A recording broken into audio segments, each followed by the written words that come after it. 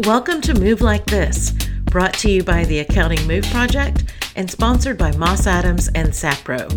On this podcast, we share ideas and hear from guests about how they find, retain, develop, and advance women and other underrepresented groups in their accounting firms. Now, on to our guest. Hello, everyone, and thank you for being here today on this episode of Move Like This. I am very much looking forward to my conversation today with Priscilla Hammonds. She is the DEI director at BerryDunn. So thank you for being here today, Priscilla. You're welcome. Thanks for the invite. Absolutely. We are proud to say that BerryDunn was named to both of the best CPA firms for women and best CPA firms for equity leadership in 2023. Yes. So I'd love to hear from you what you think makes BerryDunn unique in public accounting and why you decided to join the firm. Sure. So let me start by saying that my background is insurance. I worked in the insurance industry for the majority of my professional career. So this is the first time I've worked in the accounting industry. But what I think makes BerryDunn unique, I will reflect on that question because it's been asked of me since I joined the firm in July of 2023.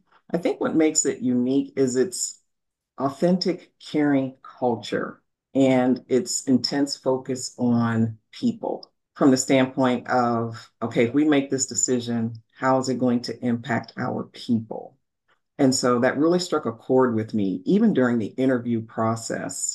I have to admit, the interview process with BerryDunn, I felt like I was having a conversation, just like you and I are having a conversation.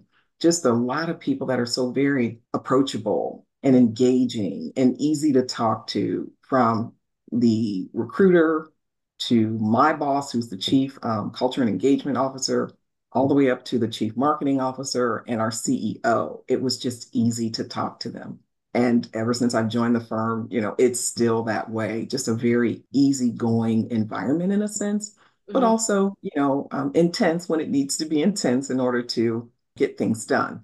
But so that was probably the one thing that really stood out to me, was just the authentic approach around how they care for you, how they support you, and just so many people. From the time I joined, the common thing I heard was, if you need anything, don't hesitate to reach out. If you need anything, don't hesitate to reach out. And that, has continued to be something that's, said to me because, again, I've only been with the firm since July. And then the other thing that I think is unique is the fact that BerryDunn launched a journey to really change its focus or have a more intense focus around diversity and inclusion. And based on what was shared with me during the interview process, which I'll talk a little bit about, the firm has laid a really good, solid foundation to advance the work going forward. So those are the things that I think make BerryDunn unique. As you mentioned, BerryDunn has fully embraced diversity and inclusion, the area you now oversee. Yes. And I would love to hear what led the firm to commit the time, resources, and energy to DEI, Mm. as well as some of the programs you've established and the results that you've seen so far in the very short time you've been there, admittedly. Sure. One of the first things I'll say is that the firm has had a focus on DEI even before, they decided to hire a director of diversity. And I think their focus has become more intense, going back to when the previous CEO, John Chandler, signed the CEO Action for Diversity Pledge, which I assume you're familiar with, Yes. which is an organization that, works with CEOs to help them figure out how to drive change in a scalable way. And so that started in 2020. And then once he retired and Sarah Belleville took over, she, continued to see the need to focus on it, which led to her saying that it was important to launch a diversity council. So she, pledged to ensure that going forward, the firm would have a diversity council, which would help focus on the work, right? And so the diversity council was launched in 2022. Well, as the council began to look at their objectives and the work that needed to be done to achieve those objectives, they realized that, we need someone to come in and steer this and really be dedicated to it, to move it forward and to advance it in the way that it needs to be advanced. And so the council quickly realized that the firm needed to hire a leader. And that's when they posted my job, which is director of DEBA. Of course, DEBA, diversity, equity, inclusion, belonging, and access. But then the other part of my title is engagement as well as well-being. I think those two things were the really jump starting point, right, for the firm to say, hey, we're serious about this. Let's get the right resources in place to be able to advance the work. So here I am. And the council continues to be a very viable body of folks who are, passionate and dedicated to helping the firm think about everything from engagement to recruiting to how to hold leaders accountable to how to address systemic barriers that are in the workplace. And so the council has 6 different subcommittees, and I just named, four, I think 3 or 4 of them.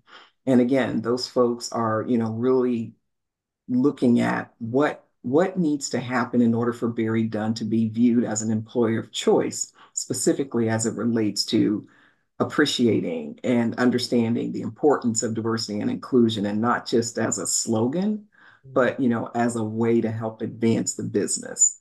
So since I've come on board, a lot of great things have happened, but a few things that I'll highlight is the launching of 6 employee resource groups, which this is the first time in my entire career where I've worked with a company that launched 6 employee resource groups all at the same time. Usually it's one at a time. So I thought, wow, that was a really lofty goal and initiative, which again shows the firm's commitment. And so the groups have been launched. They have co-chairs, they have executive sponsors. Employees are really excited about the different groups. And really quick, I'll name the groups. So there's a group for women, a group for the BIPOC community, a group for the LGBTQ plus community, a group for veterans, a group for people with disabilities, and then a group for generations. I'm surprised I remembered all 6 of them, but those are the 6 groups that exist. And one of the things that I think is nice to highlight is that from an industry perspective, many companies see about 7.9% of their employees become part of at least one employee resource group. Well, here at BerryDunn, 19% of our employees are members of at least one employee resource group. And so that, again, just shows how the introduction and the launching of those groups is so meaningful, right, to our employees, because as you know, everyone wants to feel like they belong and that there's someone that they can connect with and network with and learn from, right, that where they have something similar. But yet also, thinking about what is it that they can learn around differences, that will help them just be a better human being, as well as, be a better employee, a better leader, a better principal, a better senior consultant, a better manager, et cetera, et cetera. The ERG program is really, really going well. We're actually in the process of creating a handbook to help make sure that the groups are governed and operating around certain guidelines. I don't want to call it an afterthought, but again, there was such excitement to launch the groups. They launched them and just said, go, right? And the groups have really done that. They've taken off. But of course, as I've come on board, as I've been involved and helped write ERG policies and guides, I saw an immediate need to say, I think we need to, create some structure and governance around the groups, which we're, in the process of doing right now. But still, very exciting work. And then the other thing that I'm excited about in terms of programs is launching some formal diversity training. So prior to me coming on board, a group of senior leaders were required to take a series of LinkedIn learning courses that focused on, diversity and belonging and microaggressions, et cetera. But as I've come on board and, as I've done in all of the DEI roles where, I've been the leader or, a senior consultant, we are bringing in some formal diversity training, right? So that all leaders will go through some training specifically related on inclusive leadership, which ties really nice with one of the newly introduced leadership competencies around inclusivity. So the timing of it is perfect, right? Where this new leadership competency has already been introduced. And then, to help with that, all of the leaders will go through some training that focuses on inclusive leadership.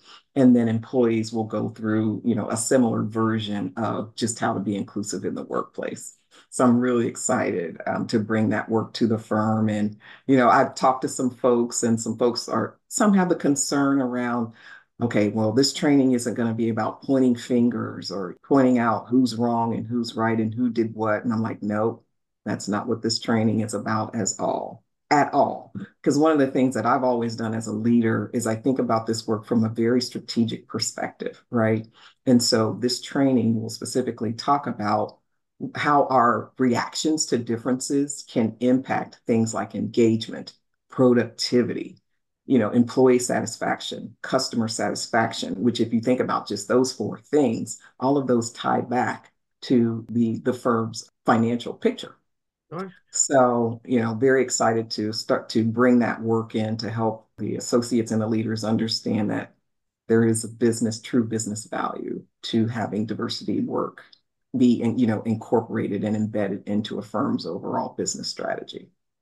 Yeah, I've done a good deal of DEI training for companies and firms, and there is often that nervousness or Mhm. pushback that Sure. people are afraid of, what's going to come out of this or what am I going to Absolutely. look like? Yes. Always try to, I mean, one, there's no benefit to alienating anybody because No, they're going to shut down and they're not going to hear what you're saying. And the goal is exactly. for everybody to pull something from the training, Mhm. obviously. Sure. And So, so, yeah, and since I've done this work, I've always had a focus on trying to help people be intentional around learning across lines of difference, because I think the more you learn across lines of difference, whatever that difference is, whether it's gender, race, ethnicity, sexual orientation, geographic location, work style, job level, the more you can learn around differences, I think the more opportunity there is for you to appreciate and accept differences and not be afraid of differences, right? Because I think, as humans, we're afraid to interact with someone who's different from us. We're human. Our brains say, hey, we're safe with the people who look like us and act like us. That's our safety zone, right? But as you all know, where does true learning come from? Being uncomfortable, right? And dealing with a challenge that doesn't feel good while you're going through it. But when you get to the other side of it, you usually have come out with some lessons learned, and hopefully you'll come out being a better person, right?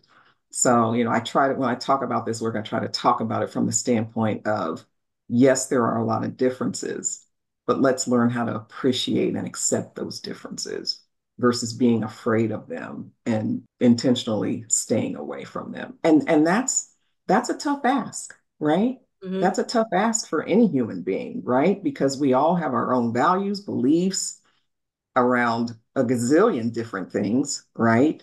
And so, how do we come together as human beings to talk about our differences, whether it's a difference in perspective, right? A difference in lifestyle, where each party can state their belief around it in an environment of having a dialogue and not a debate, right? Because if you have a dialogue, it's you and I talking, sharing information, each being very intentional about being effective listeners, really seeking to understand. Yet, where you talk about debate, there's that I'm right and you're wrong. Well, here's the pros and here's the cons. And I think Yeah, too, in talking about differences, a lot of times if we can create that dialogue, what we uncover is that we don't have as many core differences as we might think. exactly. We are Exactly. all people who have jobs, have families, have Ex- frustrations. yes, exactly. Exactly. If the world, if everyone in the world could remember that you're interacting with a human being, right? Versus a woman or a person of color or a Jewish person or someone from Israel or Ukraine or whatever. If we could get past all of the labels that are attached to us as human beings and get to the core focus of the fact that we are human beings, I just think the world would be a much better place and workplaces would be even more inclusive because there's that understanding of whoever you're interacting with, whether it's a peer, whether it's a client, whether it's your leader, we're all humans. Yeah. And to me, that's what this work is about. This work is about human behavior Hmm. and how human behavior plays such a critical role in shaping what a work environment looks and feels like and helping everyone understand that even though I work for a firm where there's 888 employees, I can never underestimate how my individual behavior can help shape whether or not BerryDunn feels inclusive or not. And Hmm. that's one of the messages that I always try to share when I'm on a panel, when I'm having a keynote speaker, or just having a conversation like you and I are right now, or especially when I have a chance to talk to employees and leaders. Never underestimate how your individual behavior can help shape whether or not the work environment feels inclusive or not. That's Oh, a powerful statement yes, it because is. many of us think, oh, I'm just one of 888 people. What I do doesn't have an impact on anything. Yes, it does. Yes, it does. And the ripple effects of that impact can go much further than we Absolutely. realize. Absolutely. Yeah. Absolutely. Positive and negative. Absolutely. Absolutely. So you, Priscilla, have been in the DEI space for more than 20 years now. What got you into this originally, and how have you seen it change over time? And then also, I'd like you to kind of finish that your answer with what are you optimistic about and what worries you still? Sure. So, what got me into the work was a long, long, long time ago. I was working for, a major Fortune 500 company, and the company was getting feedback that Blacks didn't feel like they had the same opportunity for advancement as whites. And so the company decided to hire an outside consulting firm to come in and do some focus groups, to get some real data information, to whether to confirm or not confirm if that was a realistic belief or thought. And so obviously, as a woman of color, I was asked to be part of one of those focus groups. And so fast forward, after the focus groups were, held and the information was compiled, I was asked to be on a committee to look at what the results showed. And the results showed that there was a need to focus on diversity and inclusion. And so this firm, this company said, okay, we need to create an enterprise diversity and inclusion strategy. So that's how I got started in the work, simply being part of a focus group, which led to me being on a committee, which led to me being part of the Diversity Council, which led to me eventually chairing the council and then assuming a director of diversity role. That's how it all started for me. And it was during those years that I had that aha moment of, hmm, this work is about human behavior, which seems like a basic concept, but it really isn't. Mm. It's a very complex, sophisticated dynamic that doesn't get the attention that it should. And in terms of understanding how human behavior, like I said, impacts the workplace and impacts whether someone feels included or not, and impacts if a leader is truly being inclusive and giving equal opportunity to all of his or her direct reports. So that's how it all started. So you're going to have to repeat. What was the second part of that question? Oh, Oh, that was what have I seen change, right? So yeah, going back to the early 2000s, it was diversity, right? Just diversity. And then, 5 or 6 years from my experience, let me just speak from my experience again. The focus was diversity. And then over time, it became diversity and inclusion because you couldn't just talk about differences, but then not talk about how to value and leverage those differences. So that's when it became diversity and inclusion. And then, as you know, over time, additional initials have been added, right? Whether it's equity, whether it's accessibility, whether it's belonging. And, even as I mentioned in our firm's title, it's diversity, equity, inclusion, accessibility, and belonging. Even beyond that, and I think you know this, now there's a focus on how diversity work intersects with corporate social responsibility or ESG, right? Or when George Floyd happened back in 2020, diversity work started going down the path and getting aligned with social justice. So the work has evolved over the years, to me, in a great way. To some, it may be a little confusing, like, well, why do you keep changing the name? Well, it's not that companies are just doing it flippantly. Companies are realizing, oh, we just can't focus on differences. We have to think about how those differences are being included and how those differences are being valued. And if we as a company are creating an equitable platform, right, for anyone who works for our company to want to advance, right, or want to get a promotion. That's how I've seen the work evolve over the years. And then in addition to that, the creation of the Chief Diversity Officer role, which didn't exist way back when I started. As you know, now there's Chief Diversity Officer, Chief Inclusion Officer, Director of Diversity. So, there's a number of different leadership titles.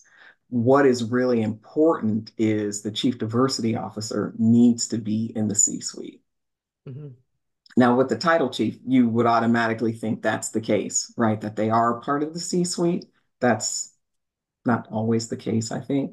So those are some examples where I've seen the work evolve. What am I optimistic about? I'm optimistic of the fact that there are many, many, many sharp, intelligent leaders across the country and around the world that are not letting their foot off the gas when it comes to focusing on diversity, equity, inclusion, belonging, etc.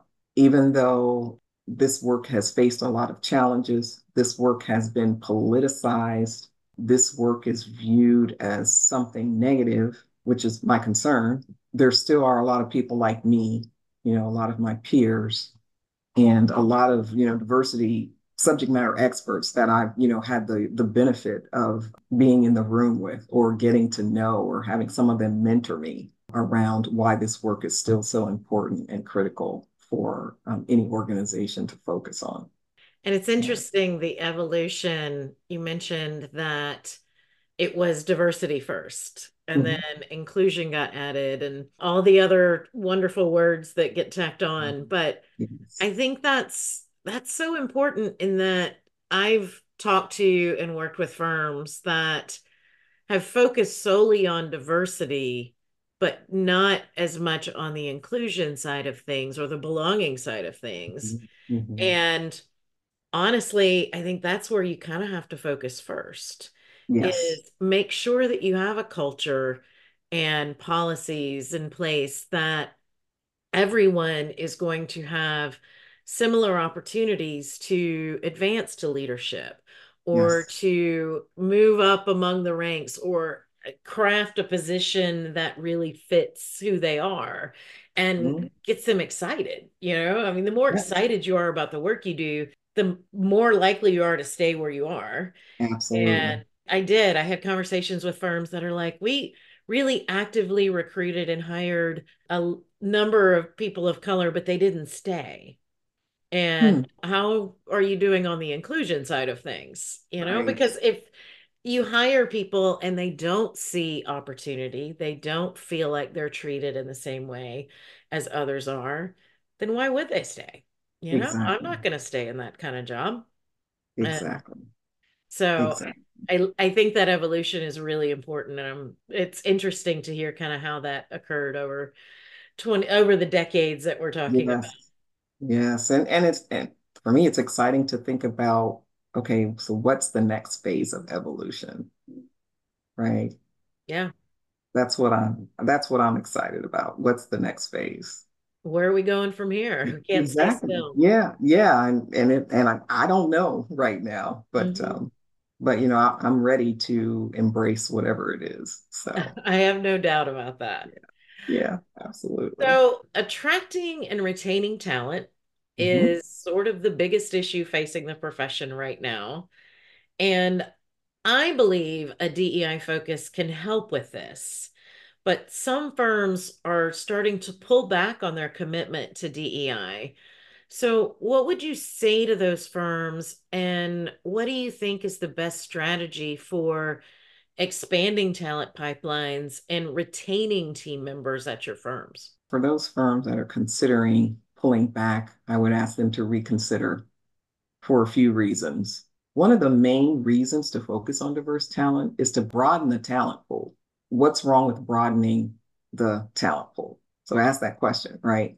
Because if they don't continue to focus on it, their talent pool is going to shrink. They may have some diverse employees who are currently with the firm leave because they're not seeing enough people that look like them.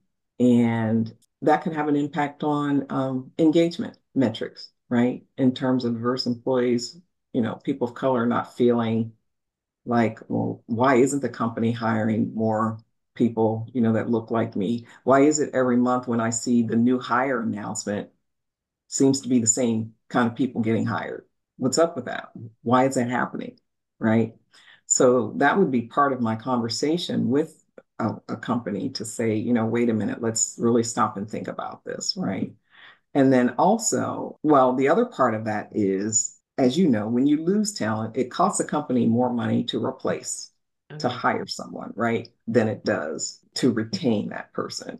And so if you're able to show the dollars associated with losing talent walking out the door, you can say, hey, we lost 10 employees, right? And so we had to spend $100,000 to replace them. Well, that's $100,000 that comes off of the revenue, the money made, right? So there's a connection between losing talent and how that impacts a company financially. If they say, well, okay, well, Priscilla, what are some things we can do? Well, here's several things you can think about. And none of these would be new to, most companies or any diversity professionals like yourself. Number one, leverage your employee resource groups. Reach out to them and let them know, hey, we have X number of positions open. Do you have any friends or family or neighbors, that you think, would be interested in an opportunity with our firm? So that's one way, right, to continue to, focus on getting diverse talent. Another way is, and I think you and I talked about this a little bit, is building strategic partnerships, right, with historically Black colleges or diverse professional organizations such as the National Black Accountants Association or the Association of Latino Professionals in Finance and Accounting. There's the International Society of Filipinos in Finance and Accounting. So there's a number of different diverse professional firms as well as historically Black colleges and universities. And also, there's universities that focus on recruiting Hispanic talent. Why not reach out to those universities and establish a strategic partnership? Now, what do I mean by strategic partnership? It's not just a matter of reaching out to the career office and saying, hey, Howard University, when are you having your next career fair? BerryDunn would like to, participate. That's not a strategic partnership. A strategic partnership is where you reach out and you talk to the dean of the business school, the dean of the accounting school, or all the professors of the accounting school, and say, we'd like to come in and talk to your accounting students, or we'd like to come in and mentor your accounting students, or we'd like to help your accounting students, create their resumes. So when they are ready to apply for opportunities, we can, we've helped them with their resume. We can do practice interviewing with them to help position them really well, right, for those accounting and finance opportunities that exist. So that's what I mean by strategic partnership. And with a strategic partnership, it's not just a 1 year type of deal, right? It should be, let's look at what we can build together in phases over maybe 2 or 3 years. Because what that also does is that shows that university or that professional organization that your organization wants to be a partner with them, right? Your organization wants to help that professional organization or those students, be successful. And it's not just hey, let's show up, let's put our brand up. Hey, okay, we were at that career fair, we can check that off, and we don't have to go back to Howard University. Well, no, it's important for companies to keep showing up at these universities or with these professional diverse organizations, because what that also does is, I mean, that's branding opportunities, right, for your firm, where your firm is viewed as, an employer of choice because it's committed, right, to pouring into and investing in those members of that professional organization or those students at that particular college. Yes, I That's agree. Yeah. completely. And I know some of the move firms that I've talked to over the last few years have also, in addition to all the things that you were talking about, created scholarships for Yes. accounting students. And Scholarships and internships. Yes. yes, and Yes. often they're tied. So if Right. you're the recipient of the scholarship, then as long as you want it, you have an automatic internship. And Absolutely. that for firms, if you think about it, $1,000, even $5,000 scholarship is not a lot of money for the firm. Not at all. Yet that can be sort of life-changing for students. Absolutely. I know that the cost of college is way, way, way more than it was when I went through, Same. but that kind of support, even if you're not the person who receives the scholarship, you see that they are committed and really working to advance opportunities for underrepresented groups. Yeah.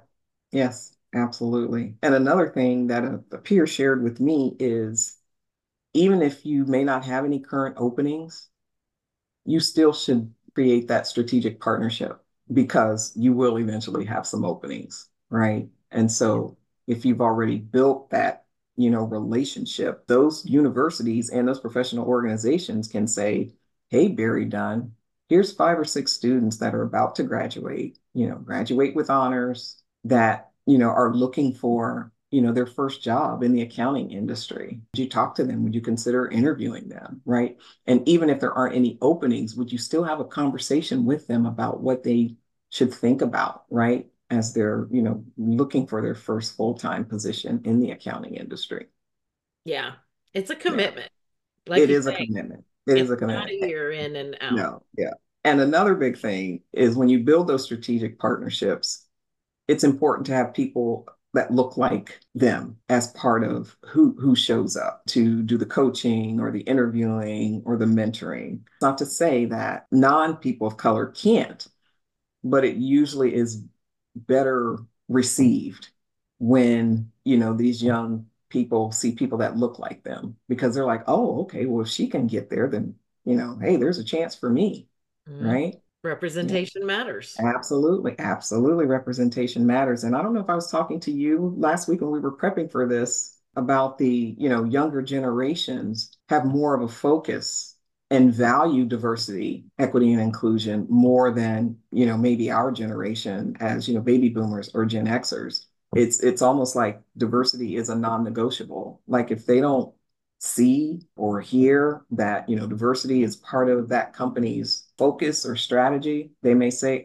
no, their values don't align with mine. I'll go look somewhere else. Yeah, that So is that's another reason. that is absolutely happening. And I read a survey recently that it was a huge, like in the neighborhood of 85, 90% of Gen Z, if they join a company that has stated DEI goals and they're not seeing it delivered on, will leave. Mhm. Yeah, They'll just go absolutely. somewhere else. And in Absolutely. today's job market, they can. Yeah, absolutely. It's Yeah, easy. yeah. And one more thing I want to say because I don't as a diversity leader, I wouldn't feel right if I didn't also mention, the fact that while you and we've been talking a lot about, going to historically Black colleges and diverse professional organizations. Well, there's also other professional organizations for veterans, Mhm. for the LGBTQ plus community, for people with disabilities. I have a soft heart, and maybe that's not the right word, for people with disabilities. And a quick story around that. When I was, working at a former employer, I met a young lady, African American, who is disabled. And she graduated with her bachelor's, went and looked for a job, couldn't find anything. So she went back and got her master's, thinking, okay, I'll get my master's. That'll make me more marketable. Still couldn't find anything. So she realized that if she was having this challenge as a woman, a Black woman with a disability, she said there's probably many others that Mhm. are having a similar challenge. So what did she do? She started her own nonprofit organization that focuses specifically on helping people with disabilities and those from underrepresented groups find mentorships and or employment. And she's had that organization probably for about 20 years or so. I think there was a point maybe where she thought about shutting it down, but I think she's brought it back with a focus on mentoring because people with disabilities, that's a large talent pool that probably is not tapped into or even thought of, right? As a dimension of diversity where you can broaden your talent pool.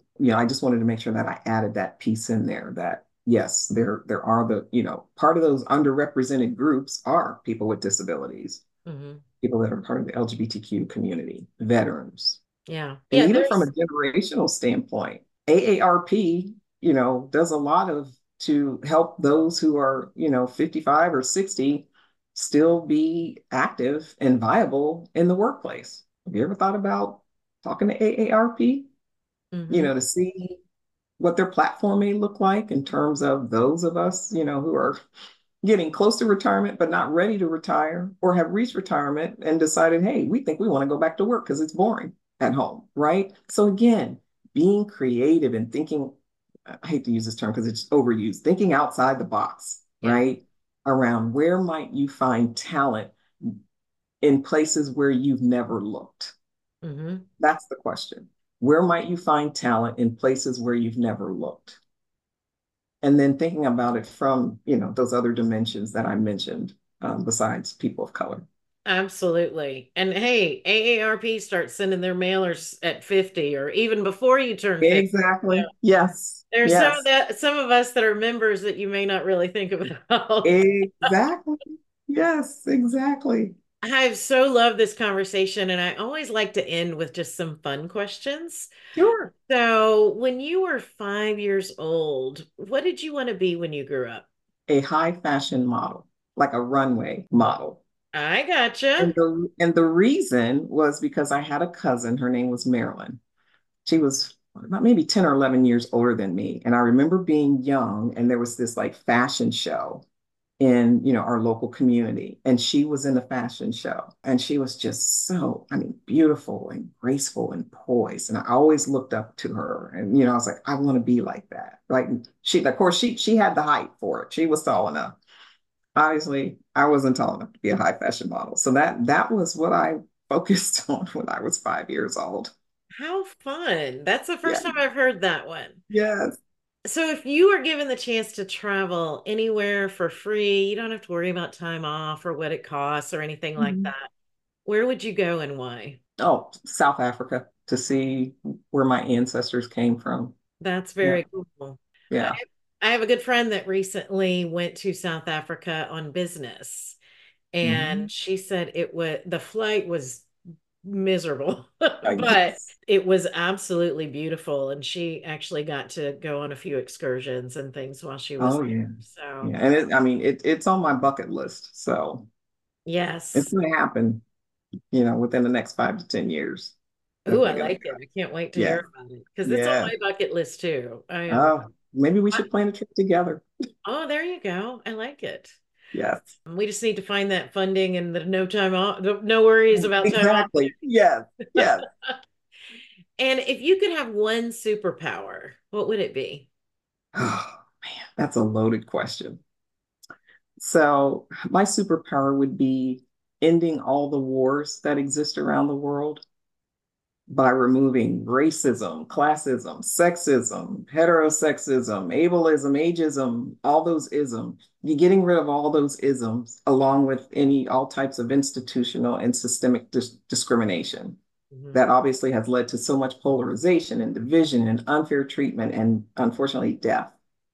If I had superpowers, if I could get rid of that's what I would do. And going back to what I said earlier, humans that live in this world see each other as human beings first and celebrating all of the commonalities connected to that. I can completely get behind that. And that's actually reminds me a little bit. I can't remember who said it, but someone else that I had on the podcast said that they would like to have an empathy wand.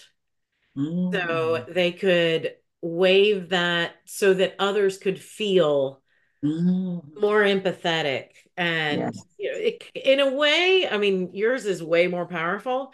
And I'll take all of it. I mean, last time I talked to Angie Grissom, and she said she would want the power to heal Mm, everybody. Which Mm, also, I'm like, I wish I could give out these superpowers that I ask me about. So too. it'd make the world a whole lot better place. Me too. Me too. Well, thank you so much for being here today. I have thoroughly enjoyed our conversation, learned from it, and really appreciate you sharing your knowledge with everybody here. And I applaud BerryDunn for hiring you and look forward to talking to you again soon. Well, thank you for your kind words. And again, thank you for the opportunity to do this podcast. I was a little nervous, but again, just felt like I was having a conversation with a friend. That's all it is. Absolutely. I look forward to, staying in touch with you. Thank you so much. Thank you for listening to Move Like This, brought to you by the Accounting Move Project and sponsored by Moss Adams and Sapro. If you'd like to learn more, visit our website at accountingmoveproject.com. Don't forget to subscribe and share with your friends and colleagues too. I'm your host, Bonnie Buell Russick, and until next time, keep moving forward.